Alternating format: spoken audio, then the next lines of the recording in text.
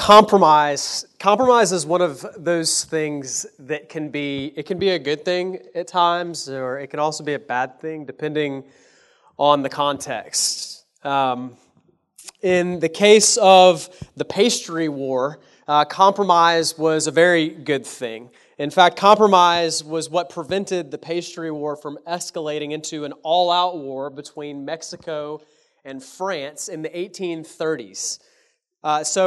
In 1838 or in 1828, there was a French citizen named Rementel who owned a bakery in Mexico City, and a military coup ended up taking place in Mexico City, and as a result of this military coup, there was a lot of destruction, and Rementel's bakery was destroyed in all of the chaos. And so he petitioned the Mexican government and asked them for recompense, and they basically ignored his petitions. And so then he petitioned his home government in France, asking them to come to his help and come to his aid.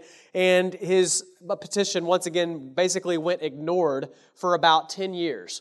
But 10 years later, in 1838, King Louis Philippe became aware of Rementel's position. And so the king was already really, really angry with Mexico because they had borrowed millions of dollars from France and they had not paid back their debt. And so when King Louis Philippe heard about Rementel, he demanded that the Mexican government give Rementel 600,000 pesos as compensation for his bakery that had been destroyed, which was an insane amount of money. It was way more than he actually needed to rebuild his bakery. And so he demands these 600,000 pesos in compensation. And when Mexico refused to give Rementel these 600,000 pesos, King Louis Philippe shocked everyone by starting a war. He declared a war, and he literally sent a naval fleet to Mexico, and they blockaded the city of Veracruz and then began to shell the city with artillery. And this actually resulted in several minor battles ensuing in the aftermath, and about 250 men lost their lives, and Mexico even called up the famous general Santa Anna out of retirement to come and participate in this fight where he lost a leg in this. The only reason it didn't escalate into a full-out war was that the British government finally stepped in to broker a peace deal or a compromise. And as part of that compromise, Mexico did indeed end up giving Rementel 600,000 pesos for his destroyed bakery from 10 years earlier as part of the compromise. An all-out war was avoided. Now, when it came to the church in Pergamum, though, in the first century, and when it comes to the church today, compromise is actually one of the greatest dangers that we face. It was a very good thing in the pastry war, but it's not such a very good thing in the church today, and it was not such a very good thing for the church in Pergamum in the first century. This morning we're going to be in Revelation chapter 2, in verses 12 to 17. We're continuing our series through the book of Revelation, and we've been looking at the 7 letters to the 7 churches in Asia that Jesus wrote. And so we're on, this is the letter to the church in Pergamum. So we're going to read Revelation 2, 12 to 17, and then I'm going to pray, and then we're going to jump into the passage. Here's what God's word says. And to the angel of the church in Pergamum write, the words of him who has the sharp two-edged sword. I know where you dwell, where Satan's throne is. Yet you hold fast my name, and you did not deny my faith, even in the days of Antipas, my faithful witness, who was killed among you, where Satan dwells. But I have a few things against you. You have some there who hold the teaching of Balaam, who taught Balak to put a stumbling block before the sons of Israel, so that they might eat food sacrificed to idols and practice sexual immorality. So also you have some who hold the teaching of the Nicolaitans. Therefore repent. If not, I will come to you soon and war against them with the sword of my mouth. He who has an ear, let him hear what the Spirit says to the churches. To the one who conquers, I will give some of the hidden manna, and I will give him a white stone with a new name written on the stone that no one knows except the one who receives it. Let me pray. God, I thank you for your word. Jesus, your word is a sharp two-edged sword. And by your word, you have revealed truth. Your word is perfect and trustworthy. And by your word, we can know who you are and we can know how to have a relationship with you. And your word is able to build us up and sanctify us. Your word is sufficient. And so I pray that as your word is taught this morning, that you would help us to have ears to hear, just like this passage calls us to. That we would heed what your word says. And I pray that you would help me in my weakness to teach.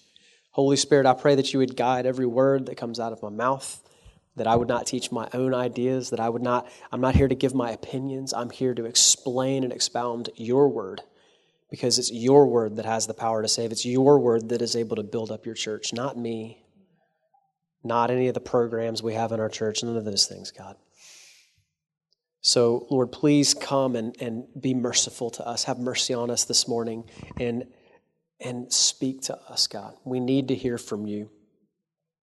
Lord, we love you, and I pray this in Jesus' name. Amen. Amen. So I want to give a little bit of context and background here about Pergamum. So Pergamum was the official capital of the Roman province of Asia Minor, and it was known back in that day for its dedication to the emperor. In fact, the very first temple for emperor worship was constructed in the city of Pergamum. And Pergamum was also a very affluent and highly educated city. The historian Pliny the Younger called it by far the most distinguished city in Asia. And it was also the home to the temples of many other gods and goddesses. For example, Asclepius, the god of healing. It was kind of in the form of a snake. It's actually where we get the symbol for the medical symbol that has the snake that comes from this goddess. And so that god's temple was there in Pergamum. And they would hold large feasts dedicated to these gods, and they would have sacrifices to the emperor, and temple prostitution was a very common practice. And these were things that all of the everyday citizens participated in. It was just part of the fabric of life in Pergamum during this time. And participation in the worship of these deities, including the worship of Caesar, was expected. And if you didn't participate, you risked being seen as disloyal to Caesar and to the way of life in Pergamum. You would definitely make yourself stand out as sort of an outcast. And so it's no wonder that Jesus called Pergamum the place where Satan's throne is. Christians face immense pressure to participate in the worship of idols.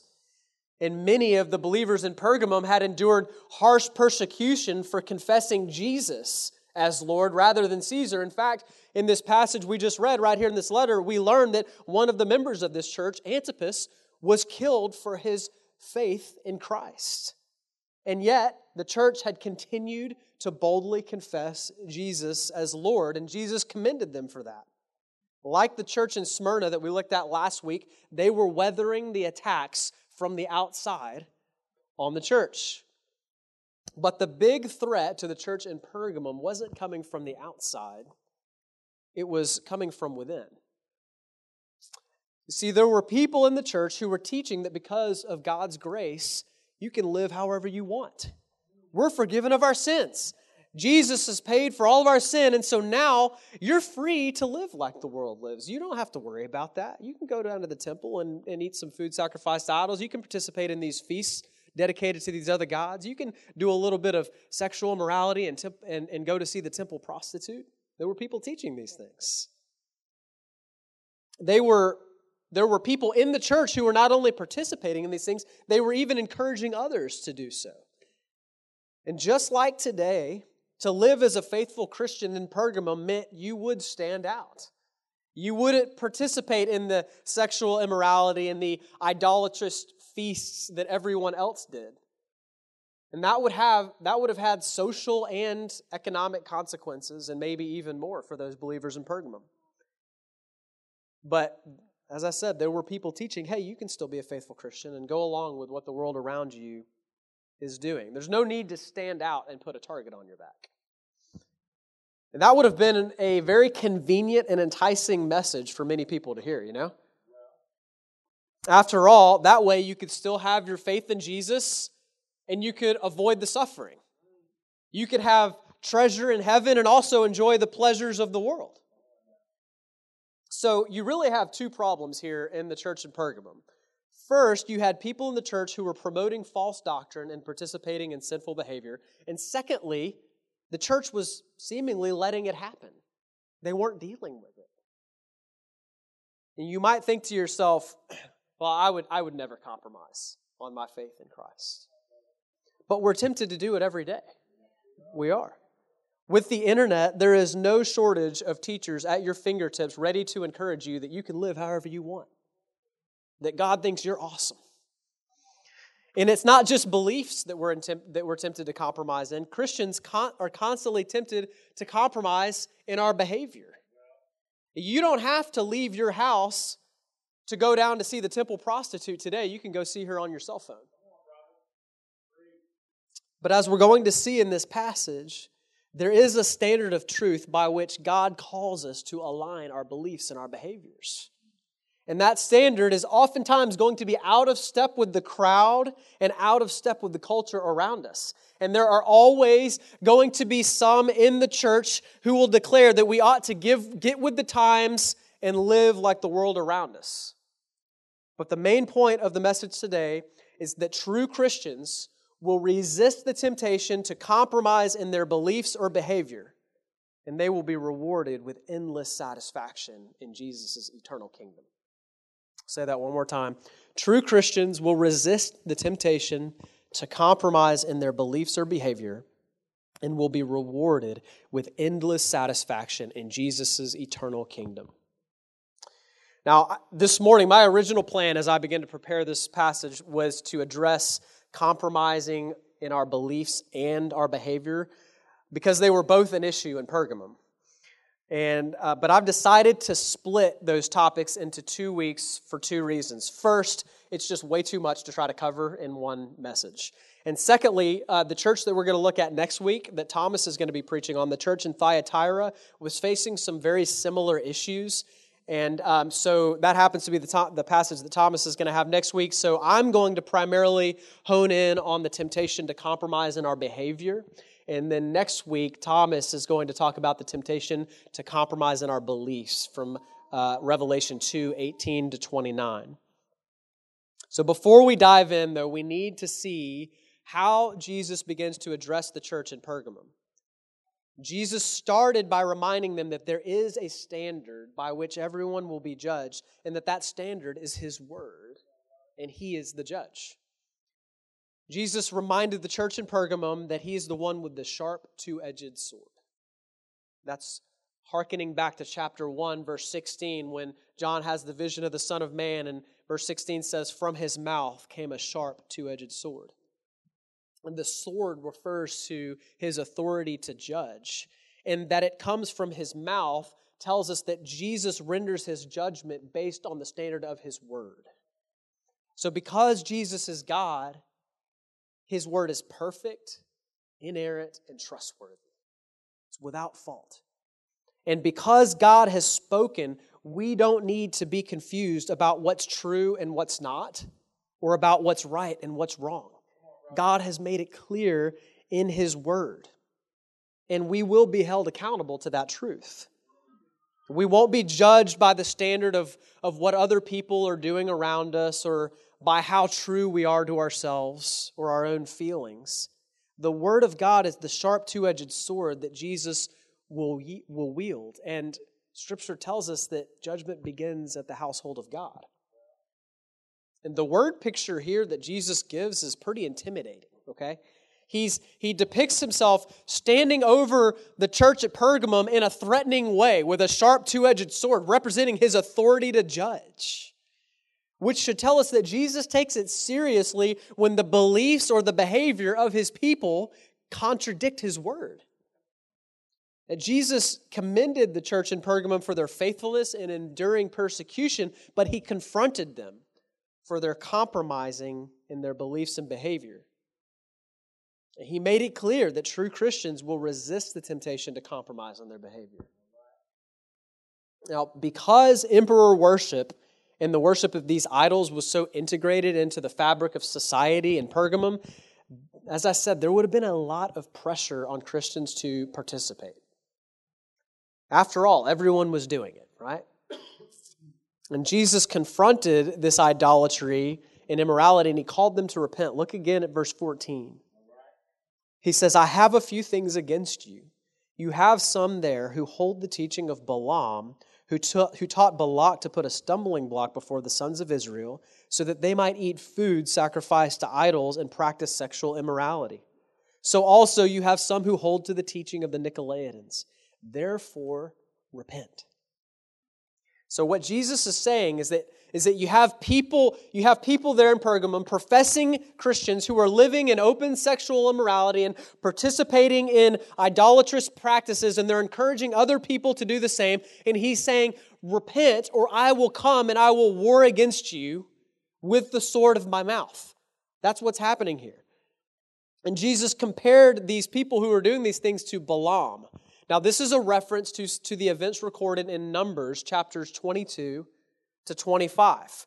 In Numbers 22 to 25, the Israelites were making their way through the wilderness on the way to the promised land. God had delivered them from slavery to Egypt. He had been supplying them with all that they needed, with manna from heaven, with water from the rock, everything that they needed.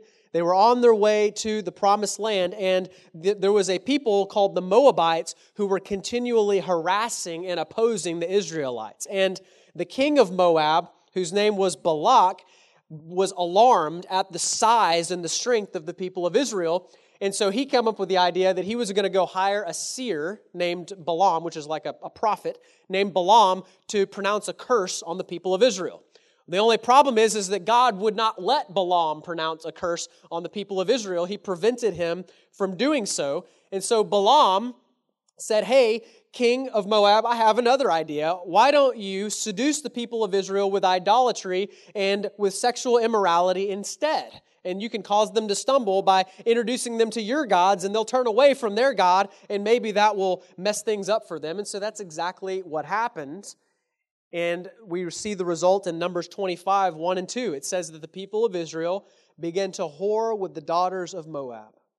And these invited the people to the sacrifices of their gods, and the people ate and bowed down to their gods. They committed sexual immorality with the Moabite women, and they participated in the worship of Baal, the fertility god of the Canaanites. And as a result, God intervened in judgment and struck down 23,000 Israelites. And in the same way, the believers in Pergamum were being tempted to participate in the worship of idols and in sexual immorality, and many were giving in. These false teachers were like Balaam, misleading the church into error by their words and by their example.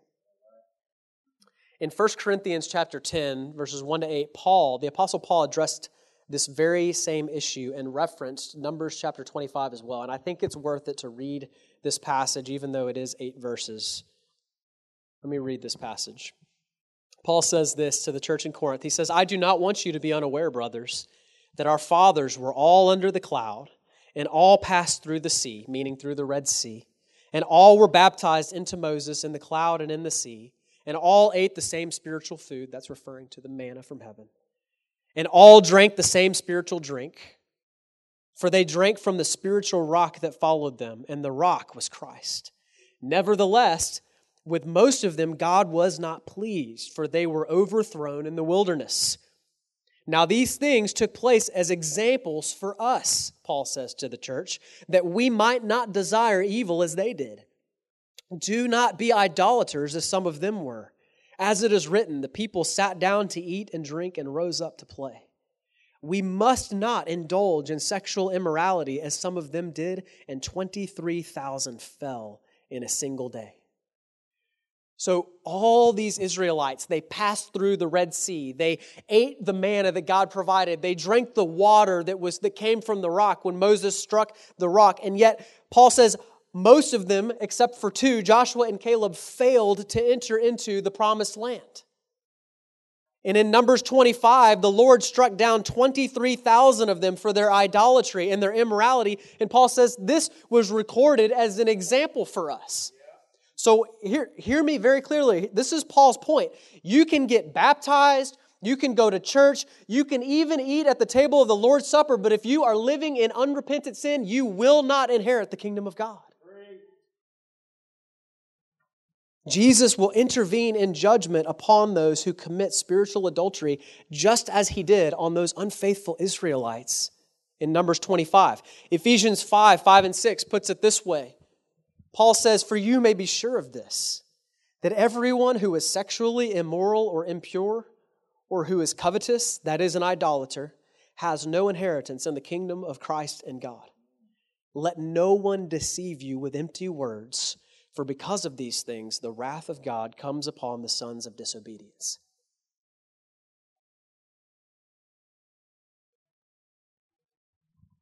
The teachers in Pergamum who told the church that they could eat food sacrificed to idols and practice sexual immorality and remain a Christian were speaking empty words.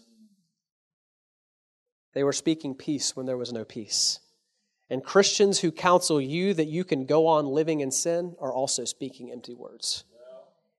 And it's not just false teachers who speak empty words. Sometimes we can speak empty words to ourselves.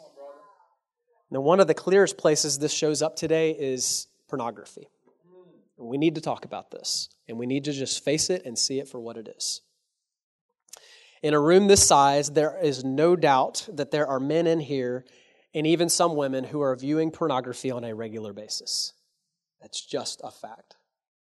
And according to Jesus' word in Matthew chapter 5, whoever looks at a woman with lust has already committed adultery in his heart. Our version of going to the cult prostitute today is pornography. And there are far too many Christians who are not putting up a serious fight. If you have hear me, if you have a pattern of regularly viewing pornography, you have a pattern of committing adultery. Let's not whitewash it. Let's not call it something else. Let's call it what Jesus calls it. You have a pattern of committing adultery. The person on the screen is not your spouse. Hear the words of Ephesians 5. Do not be deceived with empty words, because of these things, the wrath of God comes upon the sons of disobedience. Now, I want you to hear me. This is actually, despite how some of you are probably feeling sitting in your seat right now, really, really uncomfortable, this is a gracious word from Jesus. No, it's not comfortable. But when somebody is sitting on the train tracks with a freight train heading straight forward towards them, our primary goal and aim is not to make them comfortable. It's to get them off of the train tracks. And I'm afraid some of you are sitting on the train tracks right now. Jesus is calling you to repent this morning, and it's an urgent call. Don't continue living in a way that contradicts God's word. Another area this shows up is in the entertainment that many Christians consume. It is alarming to me how quick we can be to compromise in the shows that we watch, or the video games that we play, or the music we listen to. It really is hard to imagine how Christians who love Jesus could be entertained by the very things that put Jesus on the cross. And I think the natural thing that our minds are tempted to say is, well, everyone else around me is doing it. Even all the other Christians are doing it. Heck, I even saw this one church that did a sermon series themed on the Game of Thrones, so it can't be that bad, right? That's what was happening in Pergamum. The pressure to participate in these feasts dedicated to idols must have been tremendous because everyone was doing it. Everyone was doing it. And I mean, after all, it's just a party, right? It's not like I'm going to worship these gods. I'm just going to go eat with some friends. Just going to go to this feast dedicated to these idols. It's not a big deal. Do you see the slippery slope? It doesn't matter what everyone else is doing. That may be the case, but Jesus said that wide is the road that leads to destruction. Why would you do what everyone else is doing? What matters is not what everyone else is doing, but what God has said. That's the point here. You can, And here's the deal. You can keep on participating in those things and you can maintain a clean image on the outside. It is possible. And you can fool the church, but you can't fool God. I may be stealing a bit of Thomas's thunder for next week, because next week to the church in Thyatira, Jesus says that He's the one who has eyes like flames of fire, which means that Jesus sees and He knows our secret sin. He sees and He knows our motives. So why would you foolishly continue living a life of secret sin, projecting an image of yourself that you are not, when it's all going to come out in the wash anyways? It's like my dog, Timbit. I have a dog named Timbit, and he has this habit. If we have to literally lock the trash can in a room when we leave the house, because if we don't, he will get into the trash. And what he'll do is he'll knock the trash can over to spill it so that he can then go in and get whatever he wants out of the trash. And he knows that he's going to get in trouble when I come home, because every time it's happened, when I come home, his tail is tucked between his legs and he's hiding under the table, and he knows I'm about to be in big, big trouble. But he does it anyways. He knocks over the trash can, even though he knows he's going to get caught. He knows he's not going to get away with it. That's dumb. Don't be like my dog, Timbit. Don't live a secret life of sin. It's going to get found out. Here's the really good news. You don't have to keep your sin in the dark.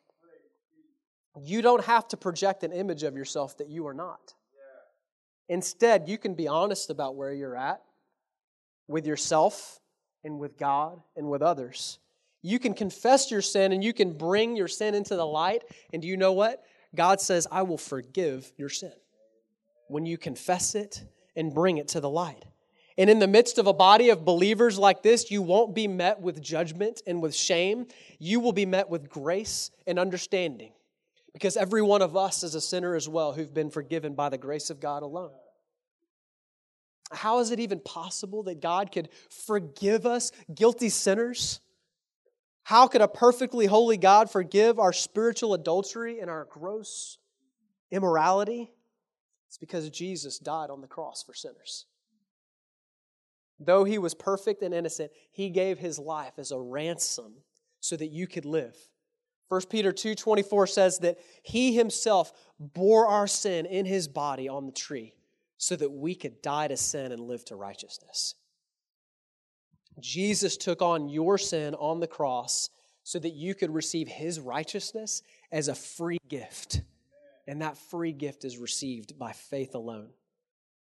What's amazing is that, like Doug mentioned just a couple of weeks ago, Jesus knows all of the skeletons in your closet. All of your secret sin. He already knows it, and He still loves you, and He still died for you. And He's calling you to depart from iniquity and to come to Him. Let those who name the name of the Lord depart from iniquity. By faith in Christ, you are not only counted as righteous, you are a new creation. And you have the Spirit of God dwelling in you, giving you the desire and the ability to do the things that are pleasing to God. Romans 6:14 says that sin will have no dominion over you, since you are no longer under the law, but under grace. Did you hear that? Unlike the false teachers in Pergamum who are saying, hey, God's grace gives you the license to sin and live however you want. Paul says, no. Paul says it's actually the grace of God that sets us free from the power of sin. The grace of God sets us free, doesn't set us free to sin, it sets us free from sin. Does that mean that you are never going to stumble in sin? That you're never going to struggle with temptation? No. But it does mean that you will never make a habit of sin or make peace with sin in your life. And that's the point. If you have a continual pattern of living in unrepentant sin, if you're regularly viewing pornography, if you are regularly consuming media that you know is not honoring to God, if you're regularly out like robbing banks on the weekends and you're living this double life that we don't know about, if whatever that sin may be in your life, if it is a regular part of your life, then what we've talked about this morning ought to alarm you. And you need to be shocked awake and you need to repent and turn the other direction. 1 John 3:9 says we can't continue in sin because we have been born of God. Meaning it's impossible for a Christian to make peace with sin because the Holy Spirit dwells in you. He's going to make you miserable as long as you keep on sinning. And that's a good thing. It's like, that's the reason when you put your hand on a hot stove, it hurts. It's miserable. Why? It's a protection mechanism that God has put into your body so that you don't melt your hand off, right? The pain actually protects you. In the same way as believers, as followers of Jesus, if you are sinning and you're feeling this conviction and this guilt and this shame over it, that's God telling you, take your hand off the stove, dummy. Not dummy, but take your hand off the stove. Son, daughter. I mean, sometimes he probably does say dummy. You're right. Sometimes we need that, right? Sometimes we need to be shocked away. But he's calling us to come away from these things that lead to destruction, that lead to death, and come and find life. Come and have life. Don't continue on in sin. And I think we should mention before we move on that the call to repent here from Jesus is directed towards the false teachers and those living in sin, but Jesus is also calling the church as a whole to repent because the church in Pergamum was not doing anything about it. They were letting it happen. The church has a responsibility to preserve sound doctrine and to ensure that sin doesn't gain a foothold in the church. Because when sin is allowed to go unchecked, it causes all sorts of destruction in a body of believers. Just a few of the things, like first of all, it will ruin the witness of the church. Jesus said, if salt loses its taste, how can it be made salty again? It's no longer good for anything except to be thrown away. When sin goes unchecked in the church, it will also cause others to be led astray. Sin is like gangrene. It's deadly and it spreads and it needs to be rooted out. It must be rooted out or it will kill everyone. And when sin is allowed to go unchecked in the church, it will ultimately destroy the one who is living in sin. I mean, if it's true that, like what we read earlier, that those who do such things will not inherit the kingdom of God, then the most unloving thing we could possibly do is look the other way when a member of the church is living in unrepentant sin. The most unloving thing we could do is just ignore it and speak peace when there's no peace. This is why Scripture prescribes restorative church discipline, not to punish, but to help restore those who are wayward. And churches that neglect this responsibility are quite frankly, guilty of spiritual manslaughter, or at least criminal negligence. Each member of the church plays a role in helping one another resist the temptation to compromise in our behavior. And we need to speak the truth to one another in love. So if your brother or sister is living in sin, don't speak empty words to them, implying that they can live a life that contradicts God's word and remain a Christian. That's the easy thing to say. It's harder to tell the truth, but it's the most loving thing that we could possibly do. And it's one of the means that God has given us to help one another persevere. Now, I do want to put the caveat on this, that the manner with which this must be done is one of humility. So don't start running around the church pointing your finger at other people and going, you dirty sinner, you better repent. Like, no. This needs to be done with humility because each one of us is a recipient of this grace. Every single one of us. And we're able to extend that same grace to others because we've received grace when we didn't deserve it. So we don't look down on those who are struggling in sin. Because apart from God's grace, every one of us would run headlong into sin. Like the hymn, Come Thou Fount says, we are prone to wander. And it's God who holds us fast. So instead, we gently and lovingly urge people to turn from sin towards something so much better, towards Jesus. Now, Jesus doesn't just call the church in Pergamum, and he doesn't just call us to repent with the threat of judgment. And that threat of judgment on those whose beliefs and behavior contradict his word are real, but so is the promised reward to those who conquer. Look at verse 17. And this is kind of what I want to wrap up our time looking at. Jesus says, he who has an ear, let him hear what the Spirit says to the churches. To the one who conquers, I will give some of the hidden manna, and I will give him a white stone with a new name written on the stone that no one knows except the one who receives it. the way that we ultimately fight sin in our lives is not by gritting our teeth and trying really hard. It's by fixing our eyes on something better. The hidden manna symbolizes fellowship with Christ, and it looks ahead to the feast that we will enjoy at the marriage supper of the Lamb, when we will partake of Christ, and He will satisfy us forever. And the stones during this time were used as a pass of admission to special occasions like feasts, and the color white is symbolic of righteousness. So for these believers in Pergamum, refusing to compromise in their faith meant not taking part in these feasts dedicated to idols that everyone else was going to. But Jesus promises that those who conquer, who do not compromise, will be granted entrance into a celebration and a feast that is so much better, with food that will actually satisfy. Do you see how Jesus is holding out a reward here that counteracts the temptation these believers are facing? Those who conquer will receive a white stone, meaning that the recipient is counted as righteous and is granted entrance into the kingdom of God and the marriage supper of the Lamb. And they will receive some of the hidden manna.